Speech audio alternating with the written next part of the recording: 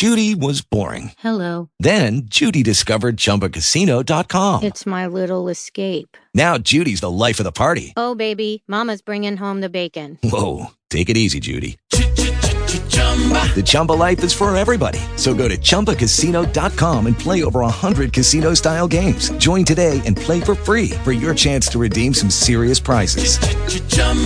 ChumbaCasino.com. No purchase necessary. Void where prohibited by law. 18 plus terms and conditions apply. See website for details. With the Lucky Land Slots, you can get lucky just about anywhere.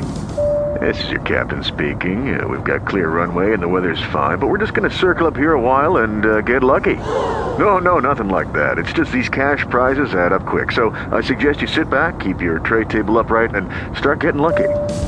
Play for free at LuckyLandSlots.com. Are you feeling lucky? No purchase necessary. Void where prohibited by law. 18 plus terms and conditions apply. See website for details.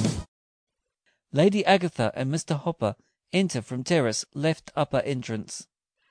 Mr. Hopper, I am very, very angry with you. You have taken Agatha out on the terrace, and she is so delicate.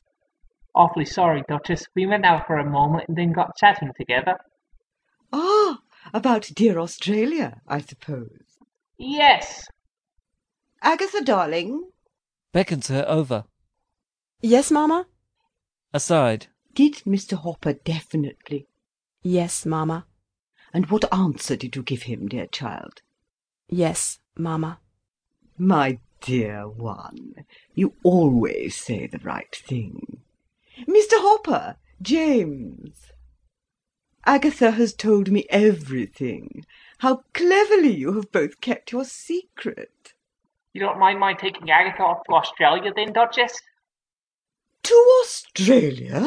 Oh, don't mention that dreadful, vulgar place. But she said she'd like to come with me. Did you say that, Agatha? Yes, Mamma. Agatha, you say the most silly things possible. I think on the whole that Grosvenor Square would be a more healthy place to reside in. There are lots of vulgar people live in Grosvenor Square, but at any rate there are no horrid kangaroos crawling about. But we'll talk about that tomorrow. James, you can take Agatha down. You'll come to lunch, of course, James, at 1:30 instead of 2. The Duke will wish to say a few words to you, I'm sure. I should like to have a chat with Duke, Duchess. He has not said a single word to me yet. I think you'll find he will have a great deal to say to you tomorrow. Exit Lady Agatha with Mr. Hopper. And now good night, Margaret. I'm afraid it's the old story, dear. Love, well, not love at first sight, but love at the end of the season, which is so much more satisfactory. Good night, Duchess. Exit the Duchess of Berwick on Lord Paisley's arm. My dear Margaret, what a handsome woman your husband has been dancing with! I should be quite jealous if I were you. Is she a great friend of yours? No. Really? Good night, dear. Looks at Mr. Dumby and exit. Awful manners young Hopper has. Ah, Hopper is one of nature's gentlemen, the worst type of gentleman I know. Sensible woman, Lady Windermere. Lots of wives would have objected to Mrs. Erlynne coming, but Lady Windermere has that uncommon thing called common sense. And Windermere knows that nothing looks so like innocence as an indiscretion. Yes, dear Windermere is becoming almost modern. Never thought he would. Bows to Lady Windermere and exit. Good night, Lady Windermere. What a fascinating woman Mrs. Erlynne is. She is coming to lunch on Thursday. Won't you come too? I expect the Bishop and dear Lady Merton. I am afraid I am engaged, Lady Jedburgh. So sorry. Come, dear. Exeunt Lady Jedburgh and Miss Graham. Enter Mrs. Erlynne and Lord Windermere. Charming ball it has been. Quite reminds me of old days. Sits on sofa. And I see that there are just as many fools in society as there used to be, so pleased to find that nothing has altered. Except Margaret. She's grown quite pretty. The last time I saw her, 20 years ago, she was a fright in flannel, positive fright, I assure you. The dear Duchess, and that sweet Lady Agatha, Just the type of girl I like. Well, really, Windermere, if I am to be the Duchess's sister-in-law—" Sitting left of her. But are you? Exit Mr. Cecil Graham with rest of guests. Lady Windermere watches, with a look of scorn and pain, Mrs. Erlynne and her husband. They are unconscious of her presence. "Oh, yes. He's to call to-morrow at 12 o'clock. He wanted to propose to-night. In fact, he did. He kept on proposing. Poor Augustus, you know how he repeats himself. Such a bad habit. But I told him I wouldn't give him an answer till to-morrow. Of course I am going to take him, and I dare say I'll make him an admirable wife, as wives go. And there is a great deal of good in Lord Augustus. Fortunately it is all on the surface, just where good qualities ought to be. Of course you must help me in this matter." I am not called on to encourage Lord Augustus, I suppose. "Oh, no, I do the encouraging. But you will make me a handsome settlement, Windermere, won't you?" Frowning. Is that what you want to talk to me about tonight? "Yes." With a gesture of impatience. I will not talk of it here. Laughing.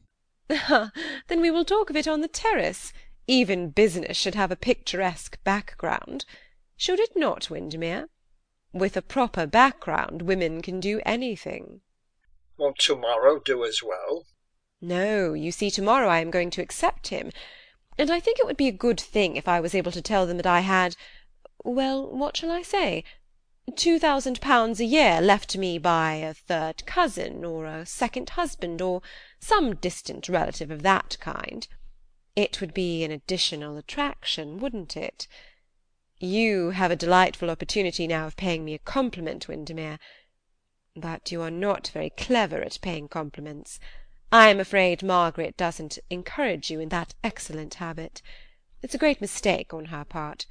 When men give up saying what is charming, they give up thinking what is charming. But seriously, what do you say to £2,000? £2,500, I should think. In modern life, margin is everything. Windermere, don't you think the world an intensely amusing place? I do." Exit on terrace with Lord Windermere. Music strikes up in ballroom. "To stay in this house any longer is impossible. To-night a man who loves me offered me his whole life. I refused it. It was foolish of me. I will offer him mine now. I will give him mine. I will go to him." Puts on cloak and goes to the door, then turns back. Sits down at table and writes a letter, puts it into an envelope, and leaves it on table. Arthur has never understood me. When he reads this, he will. He may do as he chooses now with his life. I have done with mine as I think best, as I think right. It is he who has broken the bond of marriage, not I. I only break its bondage. Exit. Parker enters left, and crosses towards the ballroom right. Enter Mrs. Erlynne. "Is Lady Windermere in the ballroom?" "Her ladyship has just gone out." "Gone out? She's not on the terrace?" "No, madam. Her ladyship has just gone out of the house." Starts, and looks at the servant with a puzzled expression on her face. "Out of the house?" "Yes, madam.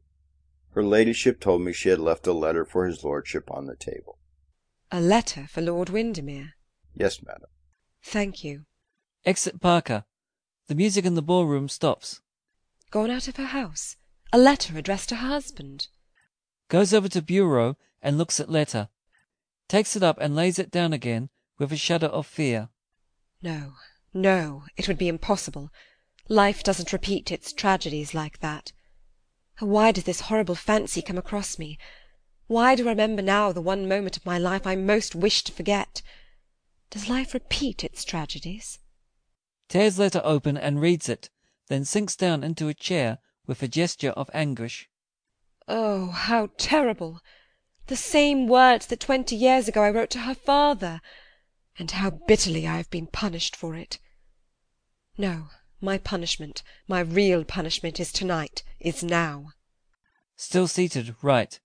Enter Lord Windermere, left upper entrance. Have you said good night to my wife? Comes centre. Crushing letter in her hand. Yes. Where is she? She is very tired. She has gone to bed. She said she had a headache. I must go to her. You'll excuse me. Rising hurriedly. Oh, no, it's nothing serious. She's only very tired, that is all. Besides, there are people still in the supper-room. She wants you to make her apologies to them. She said she didn't wish to be disturbed. Drops letter. She asked me to tell you. Picks up letter. You have dropped something. Oh, yes, thank you, that is mine. Puts out her hand to take it. Still looking at letter. But it's my wife's handwriting, isn't it? Takes the letter quickly. Yes, it's an address. Will you ask them to call my carriage, please? Certainly. Goes left and exit. Thanks. What can I do? What can I do? I feel a passion awakening within me that I never felt before. What can it mean? The daughter must not be like the mother. That would be terrible. How can I save her? How can I save my child? A moment may ruin a life. Who knows that better than I? Windermere must be got out of the house. That is absolutely necessary. Goes left. But how can I do it? It must be done somehow. Ah! Enter Lord Augustus, right upper entrance, carrying bouquet. Dear lady, I am in such suspense. May I not have an answer to my request? Lord Augustus, listen to me. You are to take Lord Windermere down to your club at once, and keep him there as long as possible. You understand? But you said you wished me to keep early hours. Nervously. Do what I tell you. Do what I tell you. And my reward? Your reward? Your reward? Oh, ask me that tomorrow. But don't let Windermere out of your sight tonight. If you do, I will never forgive you. I will never speak to you again. I'll have nothing to do with you. Remember, you are to keep Windermere at your club, and don't let him come back tonight. Exit left. Well, really, I might be her husband already. Positively I might. Follows her in a bewildered manner. Act drop. End of Act 2.